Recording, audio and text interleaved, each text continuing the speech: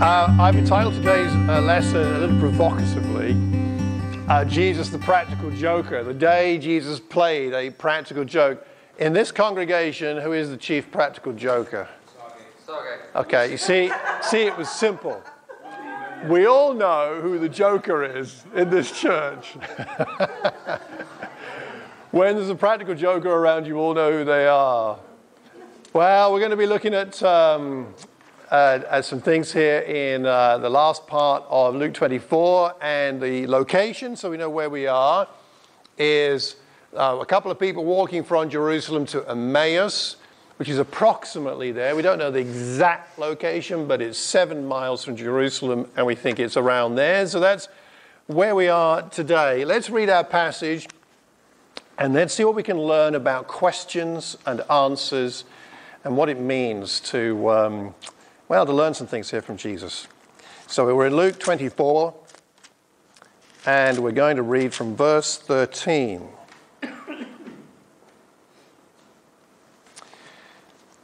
Now, that same day, two of them, so that day is the day of the resurrection, by the way. So the resurrection has happened. It's that same day. So that same day, two of the followers of Jesus, were going to a village called Emmaus, about 7 miles from Jerusalem. They were talking with each other about everything that had happened.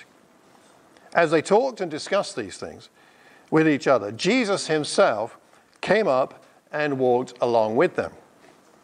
But they were kept from recognizing him. He asked them, "What are you discussing together as you walk along?" They stood still, their faces downcast. One of them, named Cleopas, asked him, "Are you the only one visiting Jerusalem who does not know the things that have happened there in these days?" "What things?" he asked. "About Jesus of Nazareth," they replied. "He was a prophet, powerful in word and deed before God and all the people. The chief priests and our readers handed him over to be sentenced to death, and they crucified him. But we had hoped that he was the one who was going to redeem Israel. And what is more, it is the third day since all this took place. In addition, some of our women amazed us. They went to the tomb early this morning, but didn't find his body. They came and told us that they had seen a vision of angels who said he was alive. Then some of our companions went to the tomb and found it just as the women had said, but they did not see Jesus." He said to them, "How foolish you are, and how slow to believe all that the prophets have spoken. Did not the Messiah have to suffer these things and then enter his glory?" And beginning with Moses and the prophets, he explained to them what was said in all the scriptures concerning himself. As they approached the village to which they were going, Jesus continued on as if he were going further. But they urged him strongly, "Stay with us, for it is nearly evening. The day is almost over." So he went in to stay with them. When he was at the table with them, he took bread, gave thanks, broke it, and began to give it to them. Then their eyes were opened, and they recognized him. And he disappeared from their sight. They asked each other, "Were not our hearts burning within us while he talked with us on the road and opened the scriptures to us?" They got up and returned at once to Jerusalem. There they found the 11 and those with them assembled together and saying, "It is true. The Lord has risen and has appeared to Simon." Then the two told what had happened on the way and how Jesus was recognized by them when he broke the bread.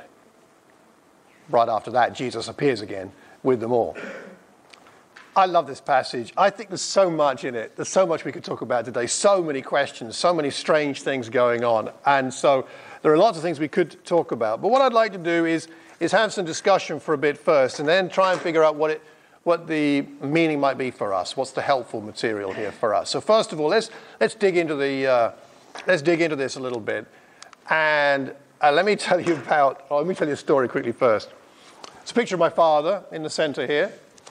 And probably for good reasons, you can't really have a good picture of me on this side, a good side, and my sister on this side. So this is many, many years ago. I had hair, had nearly as much as you, Bill, believe it or not, and at times almost as long. But this is, I don't know, I suppose I was in it's about 2021 or something like that. So this is my father when he was a headmaster of a school in Ashford in Kent, and in a sense at the height of his powers. And if you have a look at if you look at the photograph on the screen a bit later on the laptop, I'll show you. My father has a kind of almost James Bond-esque look in the way he looks there. But he was the headmaster of a school, and at that time, we lived in the house next to the school. So the house next to the school was the old headmaster's house. It was a house for the headmaster, and we lived in that. I don't live there anymore, but at that time we lived right next door to the school, which meant that my commute to school took 2 minutes, and my father's did. At the weekends, my father dressed down. You know, he wasn't he would wear a suit to work, but the weekends he would dress down. And he occasionally would take his wheelbarrow and go across to the school grounds and use some of the grass clippings, because there were huge piles of grass clippings from the grounds, and they weren't useful on site. So my father would get some and take them back to his garden. It was a very keen garden. It had a large area, an orchard, and a vegetable patch and so on. One Saturday, he was in his Wellington boots, his old gardening trousers and gloves and a woolly hat, and took the wheelbarrow and went through the school grounds, through the car park. And a young man stopped him and said, "Excuse me, could you tell me the way to the staff room?" He was visiting the school for an interview with one of the other teachers. Had no idea who my father was, and my father just gave him directions and went on his way and got his grass cuttings and came back. How surprised that young man was when he came back on the Monday to see my father in his suit and realized he had been talking to the head teacher. Sometimes you don't know who you're talking to. Sometimes that's a blessing. Here we have a strange situation where these two men don't really know, two people, we should say. It may be a married couple. A lot of people speculate. There's reasons for that, but we won't go to it right now. They don't know, at least to start with, who they're talking to or what's really going on. So let's have some questions here. Can we just circle up, talk to 2 or 3 people? We're going to do a bit of this through the lesson, so grab a couple of people near you. And first of all, let's take 2 minutes talking about what examples of Jesus pretending that you can see. Where is Jesus pretending in this passage? Where is he pretending? So grab someone, just 2 minutes, not long. What examples can you see of Jesus pretending in this passage? That's our first question. Okay, everybody, what have we found?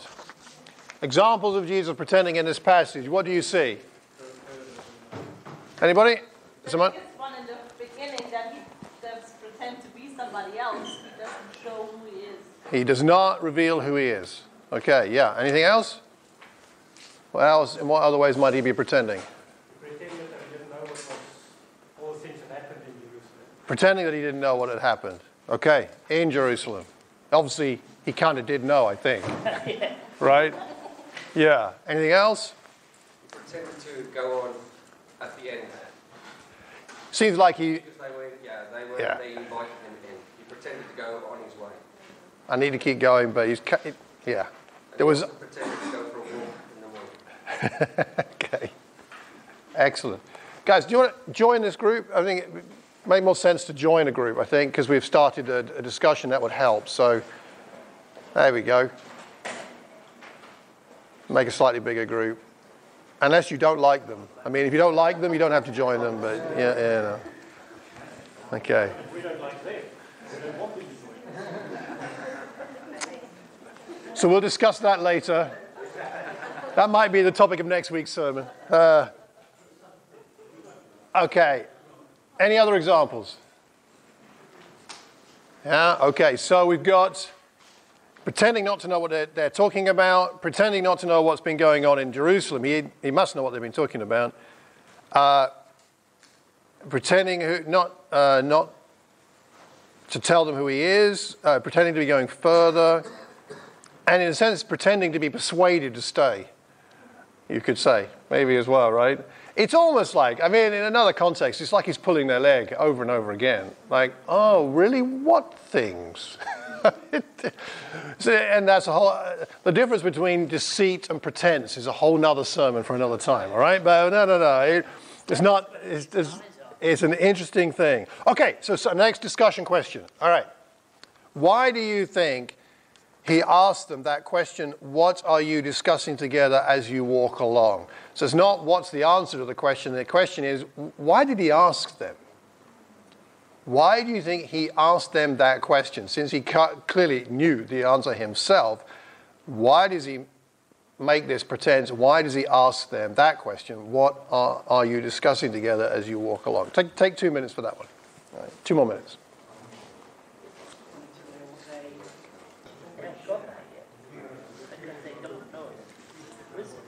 Okay, what do you think? Why does he ask this question of his traveling companions? What do you think?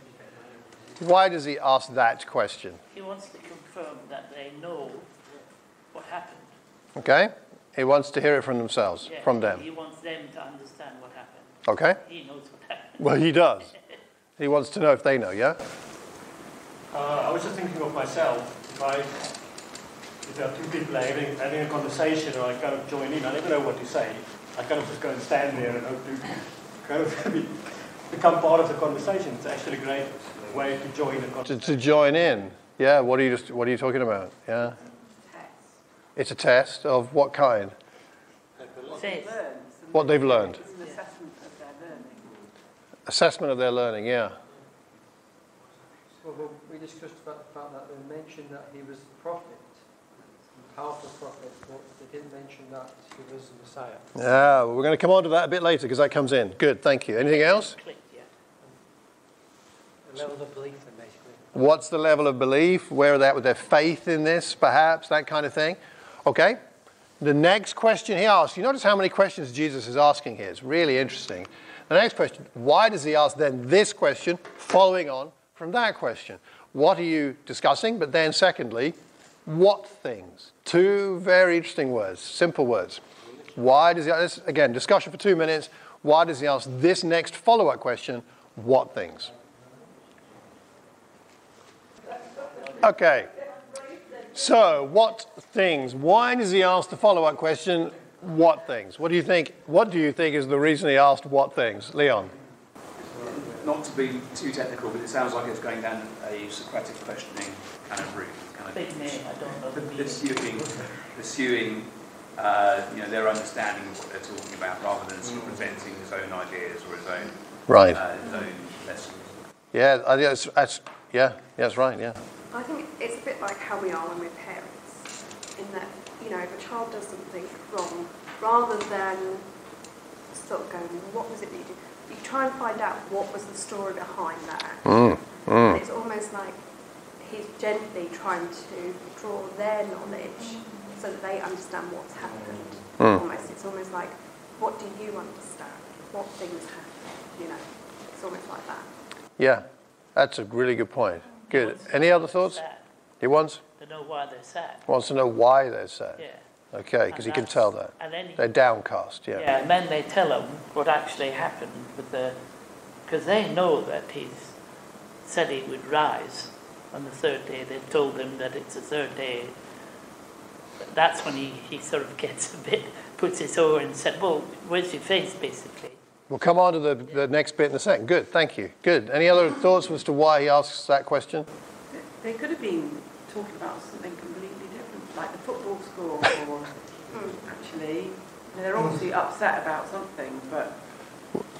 Okay, so he wants to know more detail and to be sure that they are talking about the things that maybe he already knows, maybe he doesn't, but he senses there's a need for them to articulate it. Yes? I think that's a good point. There were many other events that were significant, like, oh, did you hear that Barabbas was released? Which may have been the highlight for them. Okay, good point. All right.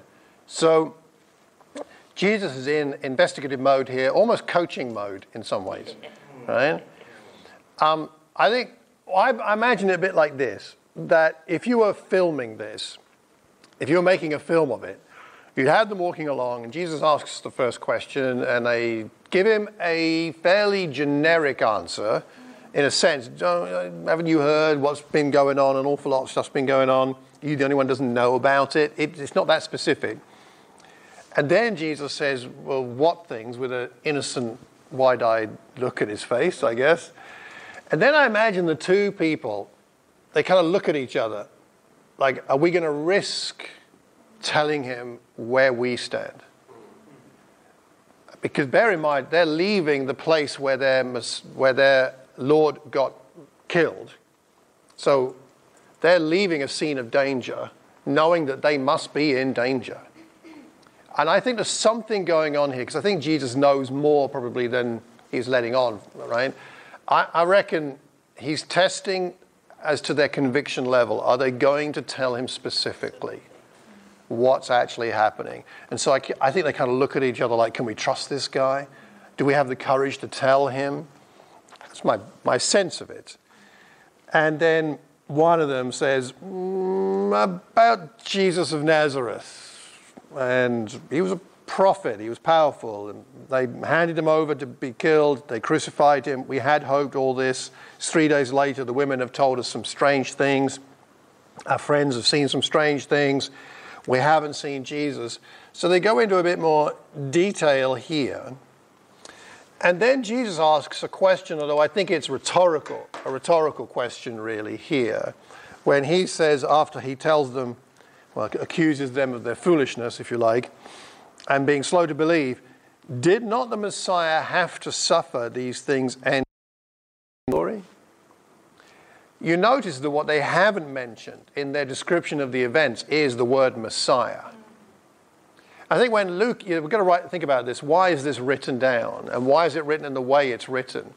I think it's significant that Luke records the fact that they don't mention Messiah.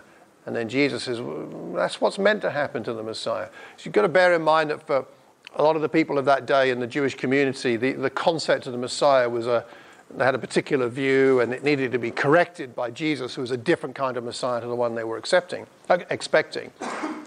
And so he says, it's really about the Messiah.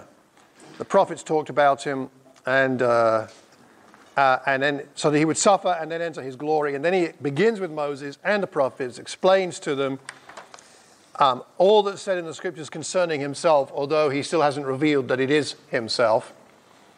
And then they break bread. Now, so this is our next question for discussion for 2 minutes. Why did they recognize Jesus when he broke bread and gave it to them? What do you think is the reason why that might be the case? He takes the bread. There are 4 actions he does here. He takes the bread, gives thanks, breaks it, and gives it to them. And at that point, their eyes are opened. So 2 minutes of discussion. Why do you think it's at that point?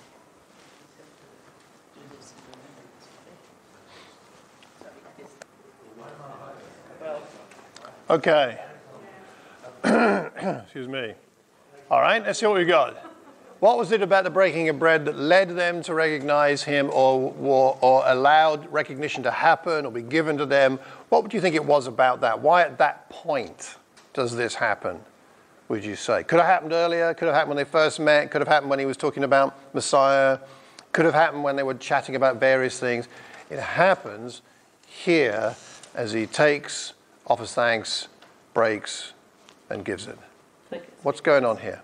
Well, he said originally at the Last Supper, do this in remembrance of me. Now, they may not have been aware of that particular act, but I think him doing it opened the heavens to show them who he was. Something about that going on, isn't there? Yeah. Yeah, Joe. So, I agree partially with what Bill is saying there, that yes, it was because of the Last Supper when Jesus was with the disciples, but I think Jesus said, do this in remembrance of me. So then, if they have to do something in remembrance of him, then obviously everyone else needs to do that in remembrance of him, not just the disciples. So I believe that the disciples went to the other fellow Christians and then showed them that this is what Jesus said. He said, do this in remembrance of me, and then they would break bread. And they most probably broke the bread the same way that Jesus did. So obviously there was a significant way of maybe breaking the bread, and then obviously everyone knew how to break the bread. Okay, good, thank you. Yeah, Sarah. Do you think it was more a case that was when Jesus decided to reveal himself? Could be. And by breaking the bread, it made that association because they knew about the breaking of bread. But it made that association because it doesn't say that these people were there at the time. No, it doesn't. It doesn't say whether they were aware of that, but I think maybe that brought the association. It's entirely possible, yes. Any other thoughts? I'm just thinking aloud here. You know, when you're in a learning process and you're getting bits and pieces of information and you're trying to make sense of something, and there comes a point where it all just comes together. Yeah. And maybe that was just that point that it came together. Everything that he said, what they said, the remembrance of breaking bread, just made sense at that point. It came together. Somehow, putting all those pieces together, it clicked. Yeah. Leon? I mean, it's interesting because when we read break bread, we make the assumption it's about communion, but this isn't about communion, because otherwise what would you say? What would Jesus say? Oh, here's my body, eat this in remembrance of me. I don't think that's what's going on here. This isn't a communion breaking of bread, it's just a breaking of bread giving thanks. So I think, it is more of a kind of like Little says, coming together. But it could be Jesus is like, okay, time to... Did he maybe just break it in a very unique way that it was then recognized? Well, that's possible. That's possible, yeah. Well, it does say in verse 31, their eyes were open and recognized. So he concealed and then he revealed. And that's why they recognized him. And they recognized him because they knew him, because Cleopas was his uncle. If it's the same one, possibly. It's the same one. Yeah, it's possible. It is definitely possible. It is definitely possible that that's the case. Yes, correct. If it's the same Cleopas. Yes. Good, thank you. Anybody else? Simon? I was going to say one thing's for sure, that when no one breaks bread like the way Jesus broke bread. So he did it in a way that everybody knows that it was him. Yeah. There's something going on there. You got something else? Well, it's further on in 35. It says, and they're told what things were done in the way and how he was known of them in breaking of bread. So it sounds like people knew that he did the breaking of bread. It's really interesting, this. It is, isn't it? Because if it was the breaking of bread that enabled them to recognize that it was Jesus in a non-miraculous way, you could phrase it differently to make that clearer. And if it was a miraculous kind of revealing, you could make it a little clearer by writing it a different way, a bit to make that clearer. So I'm not sure. I don't know. I don't know whether this is something that is done miraculously or whether this is something that clicked, or it's not entirely clear. Which means, I think, that we're not meant to speculate too much about that. Well, we're meant to notice something. I think we're meant to notice a couple of things. Firstly, that Jesus is the host instead of the guest in the breaking of bread. In Jewish tradition, this is the wrong way round. He's the one going on. They say, come in and join us. One of them, Cleopas or the other person, should have been the host, breaking bread and offering it to him. But he takes over. He takes responsibility. And he acts as host with the bread, giving bread to the other people after having given thanks. There's something about that which is very meaningful. And it could be that that was a click moment for those who were, because they were disciples of his. It's probably not a Last Supper exactly as you say, Leon, not exactly in the way that we would celebrate communion and what Jesus talked about in Luke 22 about taking the bread to remember him. It's not disconnected from that at all. It's clearly connected, but it's not exactly the same. It may also have reminded the disciples of the miraculous feeding, because when he fed the 5,000, he did the same thing. Took bread, broke it, gave thanks, and gave it out. It's the same actions. 4 actions going on at the Lord's Supper, 4 actions going on at the miraculous feeding. The same 4 actions, all in Luke's Gospel, happening here. Not likely to be a coincidence. So we have Jesus saying, I'm your host.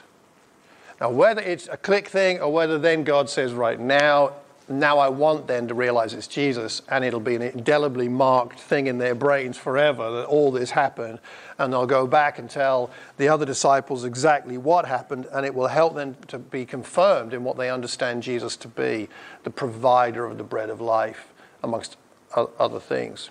It's a very powerfully symbolic thing going on here as well as a practical thing. You know why they mentioned Simon in the verse before? Which verse? The one before I read out, 34. Yeah. So why they mentioned? Yeah, where was Simon? Was Simon one of the 11? Yes. Yes, one of the apostles. Why did they particularly pick him out? Because he was the first of the men. Right. He appeared first to Simon. It's also mentioned in 1 Corinthians 15 when Paul talks about the evidences for the resurrection. He talks about Simon being the first one to see the risen Lord of the apostles. The women obviously saw him first, but the first of the apostles to see Jesus was Simon. So that's particularly why he's mentioned here, because of that. Now, let me try and draw the threads together to some things I hope will be useful for us in thinking about our lives and what this means for us even this week. I think our lives are often, we feel a bit like this in our discipleship to Jesus, right? Sometimes what Jesus is doing in our lives is somewhat confusing. We can't figure out what's going on and why. Sometimes we feel a bit rudderless, like we don't know why we're going in the direction we're going in. Who knows why these people were going to Emmaus? We don't even know. I'm not sure, but they were leaving Jerusalem, that's for sure. Sometimes we get discouraged. They are downcast. They've known Jesus, but they're still downcast. In fact, the victory has happened at the resurrection, but they're still confused and downcast. And I would say perhaps there are times when, I don't know about you, but there are times when I lack zeal, even though I believe. I lack zealous energy for action for God to build the kingdom. And maybe I'm the only one. But nonetheless, it happens. And I think we can all relate to these 2 people walking this road. Right? And there's a couple of things from this that I'd like to point out to us that I hope will be helpful for us to overcome this, because there's hope. The story tells us there's hope. What do they do immediately after they have Jesus revealed to them? It says they got up and returned at once to Jerusalem. How far is it? What time of day is it? Nighttime. Evening, getting on towards nighttime. You do not go on a 7-mile journey in Israel in the 1st century when it's getting dark. That is the most stupid thing ever. It's dangerous. Penny and I were in Israel a bit ago, and we were out at night, sometimes in the desert areas where it is so dark. I mean, it's incredibly dark. And we had a little bit of time on the Jericho road, which is not this road, but, that kind of a road. And it's dangerous. You don't do that. They are so fired up by this experience that we've got to get back. We've got to go and talk to the other apostles, the other disciples. We've got to tell them what's happened. We've got to be with them. They have this energetic zeal come back to them.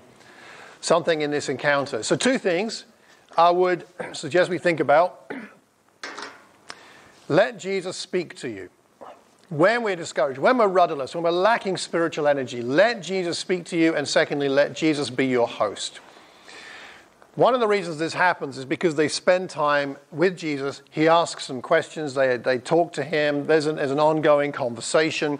They are spending time reasoning things through with Jesus.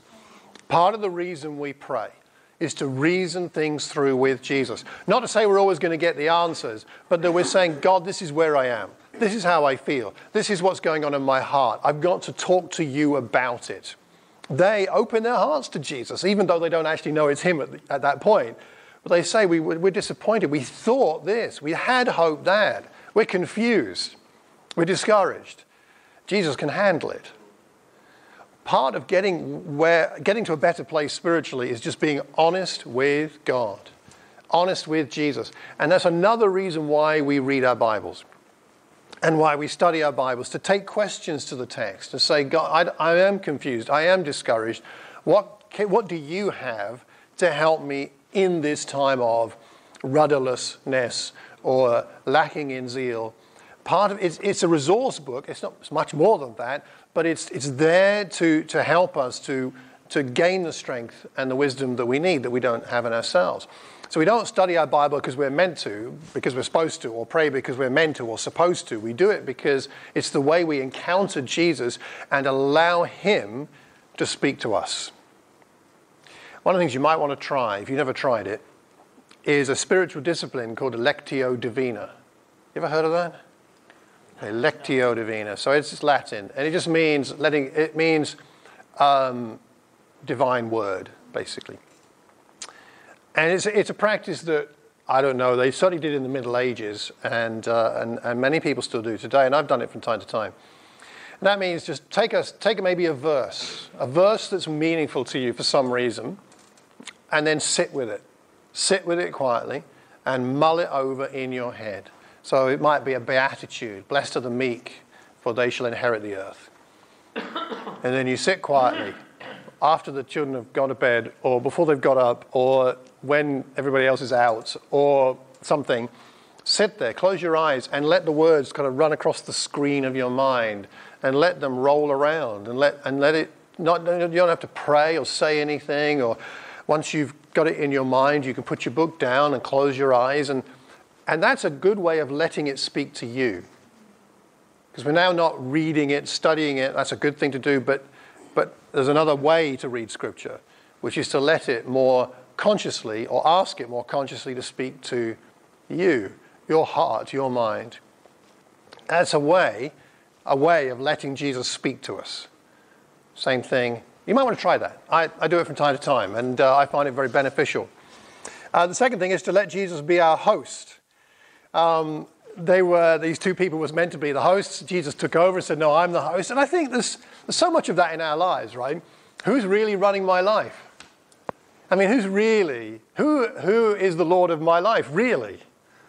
That's the big question for all of us. And for those of us who've made the decision to make Jesus Lord, we've said, well, Jesus is Lord of my life. But you and I know it's a struggle, isn't it? It's a wrestling match sometimes, and where we believe that, but then we will take over at times. And we've got to let Jesus be the host, the one directing things. And that's another reason why we pray and read our Bible, is to give us the strength, the faith, the trust to let go and let God direct things and be our host, fitting in with his priorities rather than asking him to fit in with ours.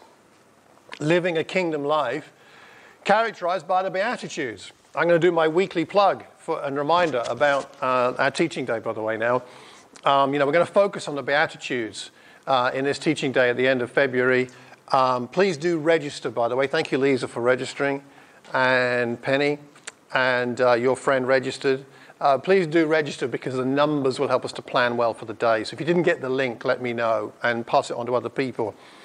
But one of the reasons I'm really glad we're doing this on the Beatitudes is it's about, in a way, how to let Jesus be your host. It's about his life, his heart, his priorities becoming more and more ours, being the meek and the pure and the merciful and the peacemakers and all of what Beatitudes are talking about, connecting with him. And then I think as we prepare in a moment to take bread and wine, also allowing him to be our host is reminding ourselves that he was broken for us. But there's something here about the breaking of the bread that helps them to recognize him, or that he then decides to reveal himself because they need to know he's the host. A book I read about this said that a lot of people would say that the Sermon on the Mount is the climax of the gospel, or maybe the cross is the climax of the gospel, or maybe the resurrection is the climax of the gospel. This writer said, I think the Lord's Supper is the climax of the gospel. And by that, what he was trying to express is that it is Jesus offering himself for us that we're meant to remember. When you think about the gospel, we should be thinking about Jesus offering himself broken for us. And that's really refreshing. I mean, that helps our gratitude and helps us to handle the stuff that's difficult in our lives. So maybe two things from this passage. Let Jesus speak to you.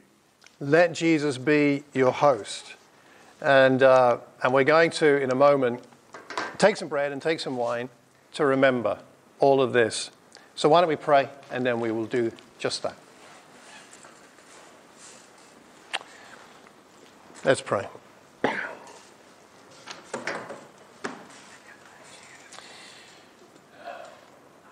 Father, our Father in heaven, hallowed be your name, and may your kingdom come in the way that Jesus came. We pray that your kingdom would come not only to us but to this whole world. Father, we pray your kingdom would come so your will would be done on this earth around us and through us, just as your will is done in heaven. Father, we thank you that you don't count our sins against us, but because of Jesus, you've decided to wash them away. We pray you'll help us never to hold others to debts against us, because you don't hold those debts against us. We pray, Father, you'll give us the strength to resist the temptations in our lives and help and protect us from the evil one and the malevolence and evil of people around us. But Father, we know there is some suffering in life, that we will be persecuted and opposed. And Father, because it happened to Jesus and he had to suffer. And Father, there is suffering in our lives which sometimes causes us great confusion and sometimes sucks our zeal away for you. So we pray, Father, please help us to be like these two travelers who met Jesus, to not give up and to talk and to listen. And we pray, please, Father, help us to let Jesus speak to us. His words are trustworthy, they are true, they are kind, they are helpful, they are healing, they are strong, they're powerful, they give us faith. Father, we pray, help us this week to listen to Jesus. And help us also, Father, to allow Jesus to be our host, to be the one who welcomes us, the one who is our shepherd, who leads us to green pastures, the one who shows us the good life, life to the full, the one whose yoke is easy and whose burden is light, who will walk with us, alongside us, helping us to carry our burdens. Help us, Father, to allow him to be our host, to be our friend. Father, we pray that as we take this bread and wine, please strengthen our remembrance of what Jesus has done for us and strengthen our gratitude so that we can be the words of life and hope for other people too. As Jesus did, Father, we do today. He took the bread, he gave thanks, he broke it, and he gave it to his followers. And he said, "This is my body given for you.